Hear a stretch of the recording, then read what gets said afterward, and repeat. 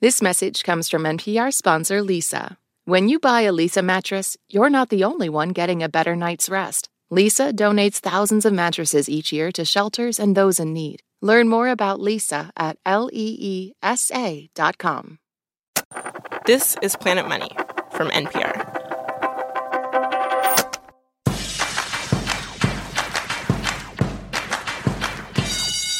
Hello and welcome to Planet Money Summer School. I'm Stacey Vanek Smith. And I have to say, I'm feeling a little wistful today because summer is almost at an end, and so is our little summer school semester. Just one more week until our final exam and graduation. And I am here with our wonderful economist guides. They've been with us all semester, Kristen Brody and Luigi Zingales. Hey, guys. Hi. Hi, how are you? I'm doing really well, especially since we're getting to talk about one of the most important parts of the macroeconomy in the U.S., which is the central bank, the Federal Reserve.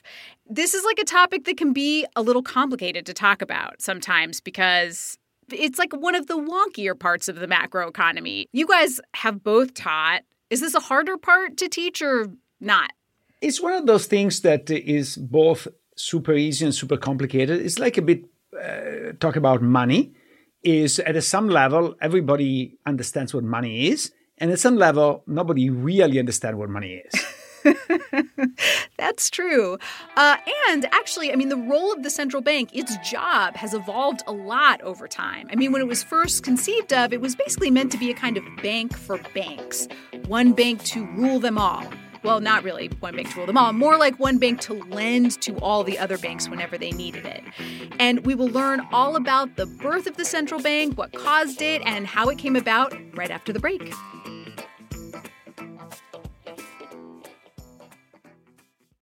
This message comes from NPR sponsor Leesa. Join Leesa in the pursuit of better sleep for a better world. When you buy a Leesa mattress, you're not the only one getting a better night's rest. You're also helping fuel Leesa's work with shelters and those in need. Since 2015, Leesa has donated more than 40,000 mattresses to ensure children and families have a safe place to sleep. Visit leesa.com to learn more. That's LEESA.com.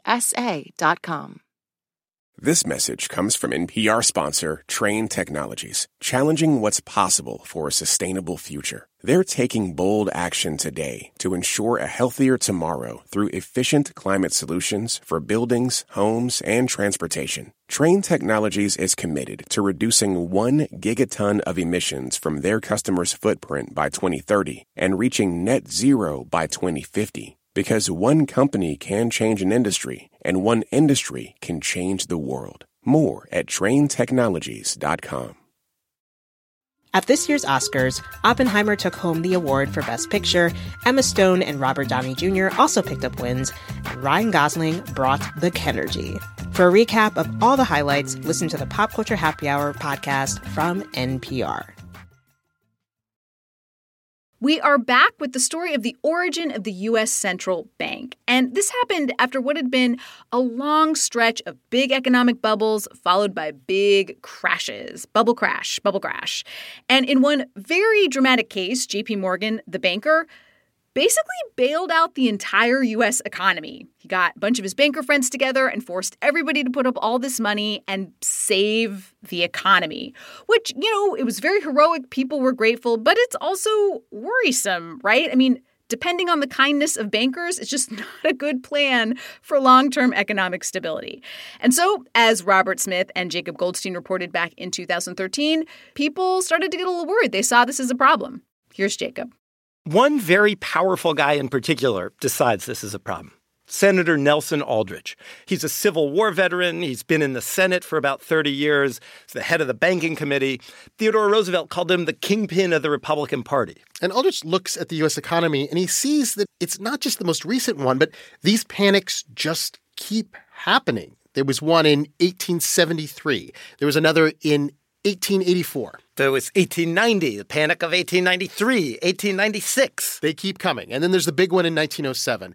And Aldrich knows that there's something that America can do so that it will no longer have to rely on just one guy when these panics happen. The U.S. can create, he thinks, a central bank.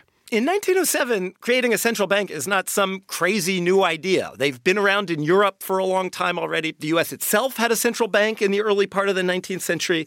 And central banks had this key function back then. They served as what's called a lender of last resort. And what that means is when there's a panic, when people are pulling money out of banks that are basically healthy, sound banks, a central bank can step in and lend money, oftentimes unlimited amount of money, to the healthy banks, just so they can get through the panic and things can go back to normal. But just consider the name, central bank. Throughout American history, both of those words, both central and bank, have been deeply unpopular. Yeah, but Nelson Aldrich believes that if he draws up the right kind of plan, he can win over Congress and the American people. So Nelson Aldrich travels to Europe, and they say, hey, the central bank thing, you should try it. It works great. They say, yeah, we don't have these American problems because we solved them 50 years ago or 100 years ago. Gary Richardson is an economist at UC Irvine and at the Richmond Fed. And he told us this whole story of what Aldrich did next. So Aldrich looks around and says, okay, maybe we want a central bank. But in order to design a central bank, one that works in the United States of America, he needs expertise. He basically needs bankers to help him create a central bank. And he knows that that's not going to look good to have bankers sort of design their own central bank. So in 1910, he comes up with a plan. Robert, we're standing here at the Hoboken train station in Hoboken, New Jersey, and we're here because this place or someplace right near here was key to Aldrich's plan. He told some of the most powerful bankers in the country, I want you to gather at the train station, but I want you to come in secret. And he meant really secret. He told these bankers, do not travel together. Come alone. Only use your first names. Do not address each other by your last names. And most importantly, don't come here in your top hat and your monocle looking like $1 million. They came here dressed as duck hunters, as if they were going on, a Thanksgiving duck hunting expedition. One of these bankers who Aldrich invited, his name was Frank Vanderlip. He was an executive at National City Bank. And he wrote about this decades later. He said they were told that when they got here, they would find Aldrich's private rail car attached to the back of a southbound train. And he says, when I came to that car, the blinds were down and only slender threads of amber light showed the shape of the windows. Once aboard the private car, we began to observe the taboo that had been fixed on last names. We addressed one another as Ben, Paul, Nelson, Abe. And Vanderlip writes that as soon as they got on this private rail car, they started to work on a plan for a new central bank for the United States. But the car itself was bound for Georgia because they were going to meet in a private club on an island off the coast of Georgia. A private club, by the way, that J.P. Morgan used to be a member of. The name of that private club, the name of the island? Jekyll Island. So Aldrich and the bankers hole up in this beautiful, empty resort for about a week. They talk about sort of the big challenge that they face in bringing this to the American public. Americans think that a central bank would become too powerful, too influential in the economy. All of the guys at Jekyll Island knew the history of money and banking in the United States. And they understood that the financial interests of Virginia tobacco farmers is different than the financial interests of an importer-exporter in New York. So they come up with a classic American workaround. The country's not going to have one central bank in Washington, D.C. It's going to have lots of central banks, little central banks scattered all around the country. Like New York probably should have its own central bank, but the cotton-growing South could get a central bank. The West Coast, with its extractive industries and rapid growth, can get a central bank. The Jekyll Island boys leave Georgia, return to Washington, D.C. and New York with a plan, now officially known as the Aldrich Plan. And they think it's pretty great. They think we have finally designed a central bank specifically for the United States of America. Well, it gets shot down in Congress, gets tweaked, it gets debated, it takes years. But the basic idea they came up with there in that swanky resort, it holds up. And so December 1913, President Woodrow Wilson signs the Federal Reserve Act. And the USA finally has a central bank. Actually, it has 12 central banks spread all around the country. Take that, Europe. And by 2008, the Federal Reserve had more power than J.P. Morgan ever dreamed of. When the financial crisis hit, the Fed used that power to step in, stop the panic, and probably prevent another Great Depression. But at the same time, a lot of people have said the Fed's own policies contributed to the 2008 crisis in the first place. Clearly, that fundamental American uneasiness about a powerful central bank that everyone's been struggling with all along, that uneasiness is still with us. But there is this fact. Today, every major economy in the world made the same choice that we did. Every economy has a central bank.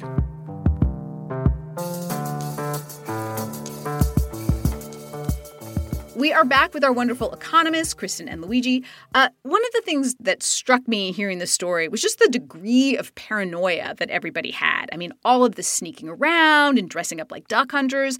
I mean, what is going on here? Why is everybody so high-strung and so worried about the creation of a central bank? I think that the control of money is a major source of power. We have seen during the 2008 financial crisis, at the end of the day, the Fed did not intervene to save Lehman, but did intervene to save Goldman. Yeah. People at Goldman are still rich, and the owners of Lehman are not. So this is an enormous amount of power, and that's the reason why the United States has a very healthy tradition of distrust, whether concentration of financial power. Yes, I thought it was so interesting that one of the solutions they came up with was to break up the central bank into regional banks. All those 12 banks are still in place, one of them being in Chicago, which is where you are, Kristen. What was the thinking there, do you think? What is the strength of splitting up a central bank? You've got banks all over the country, and so it seems that you would want to have regulatory bodies sort of spread out, So all of these decisions aren't just made in say, Washington, D.C. Some areas are more focused on agriculture. Some are more focused on technology, and we do research in many different areas that focuses on those people in different communities. Well, and the role of the central bank has expanded a lot since it started, right? It's no longer just a bank for banks. It does a lot of other things, too. What is the best way to describe the role of the Fed now? It conducts the nation's monetary policy. It influences money and credit conditions in the economy. And the goal is trying to pursue full employment and stable prices. Yeah, keeping prices stable, keeping unemployment low. Those two things are what is known as the dual mandate of the Federal Reserve. It's two main jobs today. And I think for most of us, the Fed is most closely associated with price stability, aka controlling inflation. And the way the Fed does this is through monetary policy. That is a term for all the tools that the Federal Reserve uses to control the amount of money that is circulating around the economy. Probably the most famous of these tools is interest rates, raising and lowering interest rates. This makes news all the time. So Luigi, Kristen, would one of you mind talking about how exactly this works? How does raising or lowering interest rates affect inflation, affect prices? Sure. So the Fed sets the rate from which banks borrow from the Fed. So banks borrow from the Fed, and then they set a rate at which they lend to consumers. That determines how much money people want to borrow. And so if the interest rate is higher, then people want to put their money into the bank to save, where when the interest rate is lower, then they're more likely to want to borrow that money, or companies would want to borrow to make various investments. Right. It's a way of lowering the amount of money that people and businesses are borrowing and spending. And that can really help to bring inflation under control. It can really help to lower prices.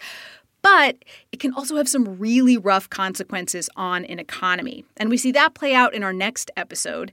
It is about one of the most famous heads of the Federal Reserve Bank ever, Paul Volcker. He took the helm of the central bank at a really difficult time in the American economy, a time when inflation was getting pretty bad. We will hear that story after the break. Support for this NPR podcast and the following message come from ezCater, committed to helping companies, from nonprofits to the Fortune 500, solve food for work. From ordering online for meetings and team lunches to managing food spend for your whole organization, ezCater can help you simplify your corporate catering needs. Over 100,000 restaurants nationwide, plus budgeting tools and payment by invoice. Learn more at ezcater.com. Every weekday, NPR's best political reporters come to you on the NPR Politics Podcast to explain the big news coming out of Washington, the campaign trail, and beyond. They don't just tell you what happened, they tell you why it matters. Join the NPR Politics Podcast every afternoon to understand the world through political eyes. We are about to hear a story from Jacob Goldstein and David Kestenbaum that they reported back in 2015, and they talked with Paul Volcker. He's one of the most legendary Federal Reserve chairs of all time. Came into the job in 1979 at a moment when inflation in the U.S. was pretty bad. Prices had been rising for years. Here's David. So when inflation goes up, it messes with people's most basic economic decisions. Well, the inflation was it was debilitating. This is Bill Silber, an economist at NYU. It sort of took over your life. You had to worry about buying things before they went up in price. Every time you turned around, you say, well, I better buy it now rather than later. And of course, that's the process which makes the inflation accelerate, because everybody starts thinking that way. Just buy something because you know if you buy it now, you're better off than if you wait. Do you remember that happening with you? Did you buy anything for that reason? I think I bought a house. People buying houses just because they think they will be more expensive the next year, that is not good. Silber has written a book about this and about the man who finally did whip inflation. His name, Paul Volcker. Silber remembers the first time he met him. At the time, Volcker was running the Federal Reserve Bank of New York. He was a tall guy, 6'7", always smoking cheap cigars. And Silber met Volcker at this conference right around the time inflation was taken off. He sits down on a couch and puts his feet up on the table rail there and says, so what's new? And the only thing I remember was that his socks were pushed down, almost touching his shoes, so you saw his ankles. And I remember my mother said, don't ever let your socks fall down below your ankles. And here was the president of the Federal Reserve Bank of New York who really didn't care. Paul Volcker is now 88 years old. Mr. Volcker. We went to see him. Hi. How are you? Nice to meet you. Interested in 1970s. Yes. You came to the right person. How long is this going to take, he asked. 15 minutes? We ended up talking for an hour, and he told us the story of his fight against the silent thief, against inflation. It starts in 1979 with a phone call. The White House called Volcker. Jimmy Carter is the president, and he is trying to decide who he should nominate to one of the most powerful jobs in the country. Who should be the chairman of the Federal Reserve? And at this moment, Volcker is running the New York Fed. He's running like a branch, but this is the top job. This is a big promotion. And the Fed is the place that gets to decide how much money there should be in the economy. So Volcker goes down to talk to Carter. And it was not a very long conversation. I don't. In retrospect, it seems 5 minutes. Maybe it was longer than 5 minutes, but it wasn't very long. In that meeting with the president, Volcker is blunt. He thinks one of the reasons there's inflation is that his predecessors at the Federal Reserve had basically printed too much money. And sometimes too much money can cause inflation. Yeah, the basic idea is by putting more and more dollars out there, the Fed had made every dollar worth less. And Volcker tells Carter, look, if you pick me to run the Fed, I'm going to put a stop to this. I'm going to restrict the amount of money in the country. And that will slow inflation, but it might also push the economy into a recession. You know, if there's less money out there, it makes it harder for businesses to get loans to expand. It makes it harder for people to get loans to buy stuff. The whole economy could slow down. That is not the kind of thing a president likes to hear. But earlier today, the president announced his choice for chairman of the Federal Reserve Board. He is 51-year-old Paul Volcker. Volcker got the job. Apparently, Carter's first picks said no. Understandably, because at that moment, running the Fed, that is the kind of job where everyone in the country could end up hating you. Also, as a practical matter, it did not pay very much. Is it right? Did you have to take a pay cut? Yeah, like 50%. A 50% pay cut? But it was a promotion. Yeah, theoretically, yeah. Volcker's wife decided to stay in New York, and he went on his own down to D.C. He's a cheap guy. I'm just going to say it. From what everybody told us, Volcker is I like the word cheap, as a cheap person. And so he rents what apparently is just this tiny little apartment in a building that basically served as like a dorm for college students. I remember a lot of things about the apartment. This is Paul Volcker's daughter, Janice Volcker Zima. He had this couch. I want to say couch in quotes because it was kind of this foam rubber thing with bolsters. It was kind of silly. At this moment, your father is like, truly one of the most powerful people in the country. Yeah. Yeah. She says sometimes when she would visit, there would be a keg in the hallway from a student's party. So that is where Paul Volcker would wake up in the mornings, and then he would go to work at the big, fancy Federal Reserve Building, white stone, wrought iron. And at the time, inflation is really bad. It's over 10% a year. And so pretty much right away, in October of 79, just after he takes office, Volcker makes what he thinks is this big if announcement. The Fed, he says, is going to stop printing so much money. He says there's going to be a strict limit on how much money is out there. And of course, if you follow the Fed, you might be thinking like, oh, isn't that always what the Fed does? But this thing had kept happening in the years before this, in the 70s, where like the Fed would like start to tighten it down, and then the economy would get bad, and they'd be like, okay, more money, more money. And Volcker at this meeting is saying, we are not going to do that anymore. He was going to put a stop to it. Volcker figured this would be his big hammer of a weapon that he could use to just crush inflation. It did not crush inflation. In fact, after the announcement, inflation gets worse. The next month, inflation rises from 12% to 12.5%. A few months later, it goes up to 14%. Volcker's hammer. It's like the worst superhero tool ever. It did not crush inflation, but it did crush jobs. The unemployment rate, that was at 6% when Volcker had that press conference, started going up. A year later, the unemployment rate was at 7.5% and rising. Here at National Public Radio, All Things Considered was on the story. We got this off reel-to-reel tape.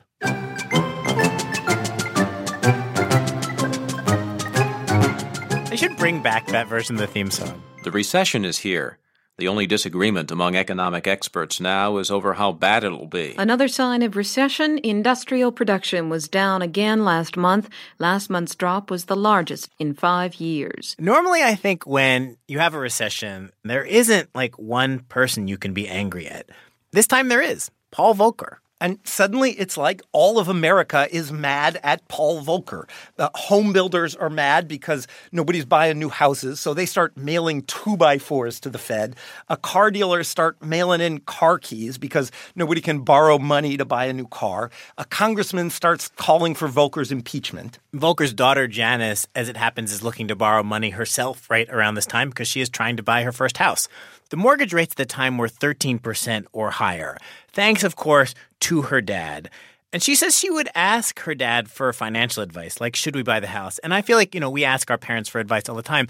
But her dad actually was the one person in the world who knew and who had control over mortgage rates. Yeah, but when she asked him, she said he would just kind of make this sound, like kind of a moan or a groan. I was like, I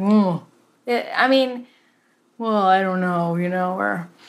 Ugh. It's just, he's got this one thing that he does where he just sort of mumbles and doesn't give you an answer, but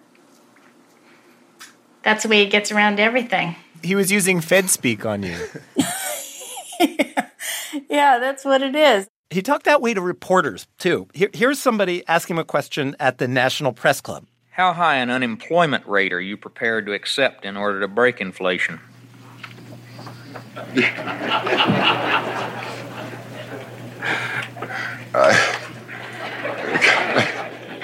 Kind of puts me in a position of I accept or unaccept or whatever. My basic philosophy is over time we have no choice but to deal with this inflationary situation.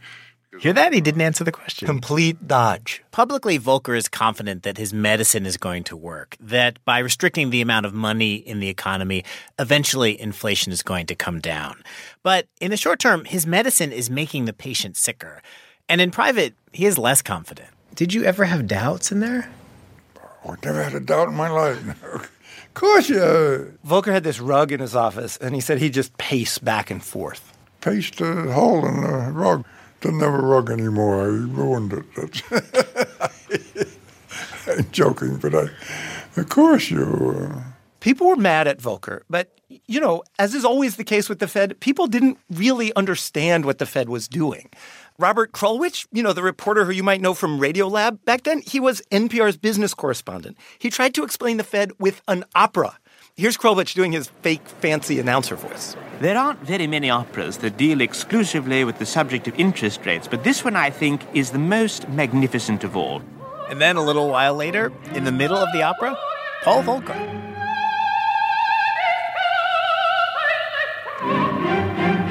Ladies and gentlemen, we're face to face with economic difficulties really unique in our experience. When we interviewed Paul Volcker, he said, "Who is that guy who used to work at NPR?" He remembered these stories, and he said they made him really happy in those dark days when he was pacing through the rug in his office. This guy, Robert Koech, come up and with these little parodies of what was going on.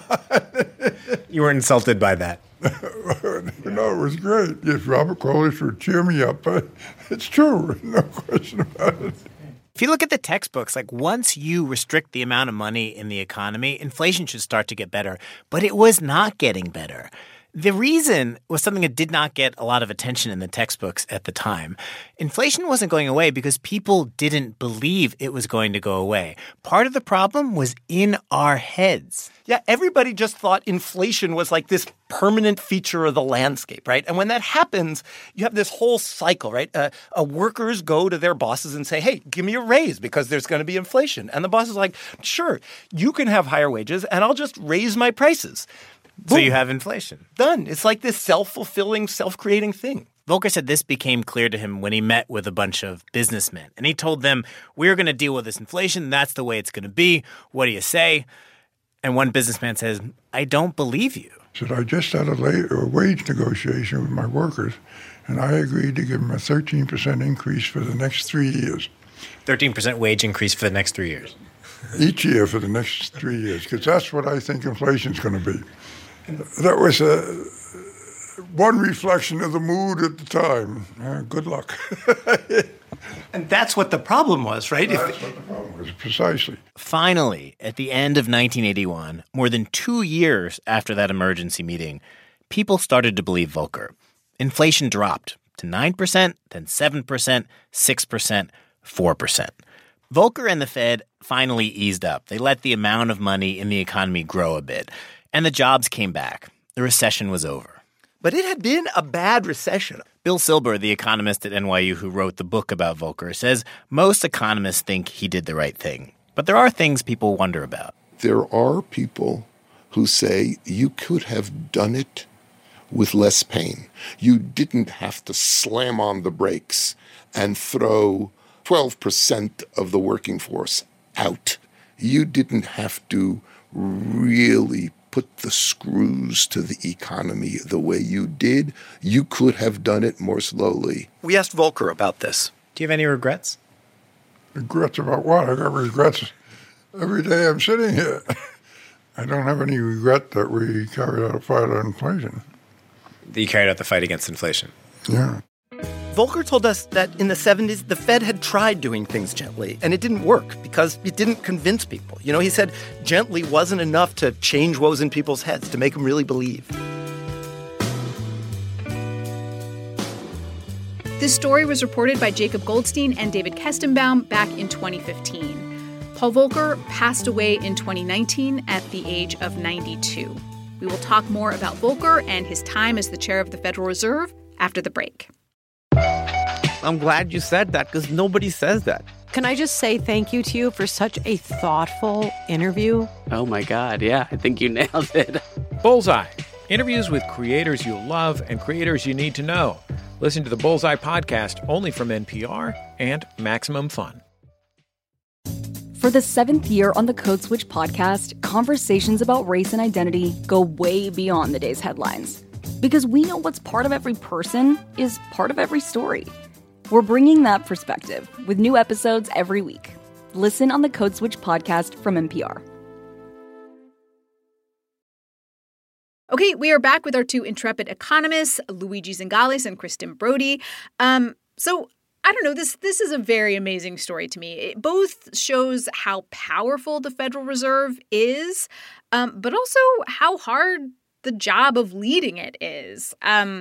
Kristen, Luigi, I'm curious, what are your impressions of Volcker from this story? I like the part about, I believe they were saying about his socks, that his socks were slouched down. I thought that was really interesting, right? Like what you can tell about someone's socks. But anyway, I guess the other thing is he wouldn't even advise his daughter when she was asking about whether or not to buy a house. Like that really says independence to me. Right. The heads of the central bank aren't elected. And so it kind of enables them to make difficult and like really unpopular decisions, which it seems like that is sometimes really necessary. And I have to say, Volcker comes off as very noble in this piece to me. It seems like he shows a lot of courage in the face of a lot of pressure and opposition. But I think it's really interesting, this question of did he go too far? Like, should he have been a little softer in his approach? I mean, economic austerity, it's not always the best way, you know? I mean, it can sometimes sound like really tough, but it can also really crush an economy. It can cause a lot of suffering. I mean, Kristen, Luigi, was Volcker, do you think he was too austere in his approach? It's a bit like fighting a preemptive war. You never get credit because people say it was not necessary. And it's only when you don't fight it that people realize how damaging this was. And I think that sure, it's possible that you could have done more gently, but it's also true that people have tried in the Fed to do it more gently before, and they fail. And as we say, the expectation gets entrenched. So once you have a lot of failure, then every new attempt is harder to make because you need to change the expectations. And as the episode was describing, if you have people signing contract for 3 years expecting 13% inflation every year, like bringing them down is really hard. Yeah, because it's like if you raise wages, then how do you cover that but to raise prices? And when you raise prices, things cost more and people then want raises. So you end up with this cycle that we talked about in the inflation episode. And I have to say that the Fed lived off that credibility for the 40 years following. So the reason why people were not afraid of inflation until very recently is because everybody say, oh, the Fed has the way to do it and has proven that they can. Right. So it's like, well, prices aren't going to go up because the Fed, like we know the Fed will come in and bring the pain if they have to. So it's going to be okay. Exactly. The benefit of what he did is not only that he decreased inflation, but he gave such a strong signal that left an enormous power in the hands of the future governor of the Fed. Okay, everybody, we are almost to the end of class. Just want to take a quick second to go over vocabulary and concepts that we've learned about the Federal Reserve. First up, there is the famous dual mandate. Those are the two main jobs of the Federal Reserve. And those two main jobs today are price stability, a.k.a. keep inflation low, and maximizing employment, a.k.a. keep unemployment low. There's also monetary policy. Those are the tools that the central bank uses to control the money supply in the U.S. economy. One final question. We talked at the beginning of the show about the origin of the Federal Reserve in this train car. But obviously a lot has changed since then. Our economy is a completely different animal than it was back in the day. Has the Fed changed? Like, how has it evolved? I think that at the beginning it was seen as only a financial stability element. And now has become a major source of policy making, and to the point that now we're talking that the Fed should fight climate change. So I don't think that that the man in Jekyll Island was thinking about all this role of the Fed. I would say it's definitely more diverse than it was in the rail car, seeing as how I'm sitting here recording this episode right now. So that is certainly one difference that I'm pretty pleased with. That is so true. And, you know, I think that's something that we can all be pretty pleased about. And in fact, pretty recently, the Federal Reserve just had its first female chair ever, Janet Yellen.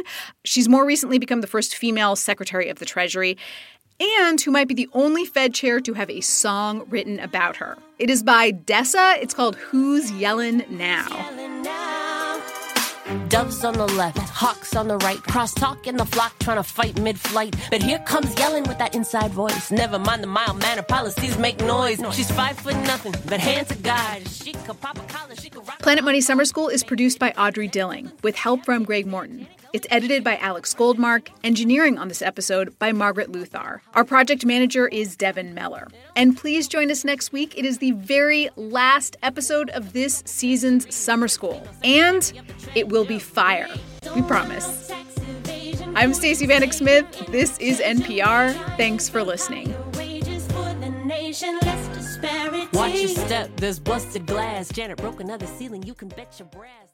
This message comes from NPR sponsor Leesa. When you buy a Leesa mattress, you're not the only one getting a better night's rest. Leesa donates thousands of mattresses each year to shelters and those in need. Learn more about Leesa at leesa.com. The world of podcasts can feel overwhelming. We'll let you in on the easiest way to find your next favorite show. Head to npr.org/podcasts. From politics to pop culture to music and everything in between, you'll find a selection of shows that'll make you a superfan in no time.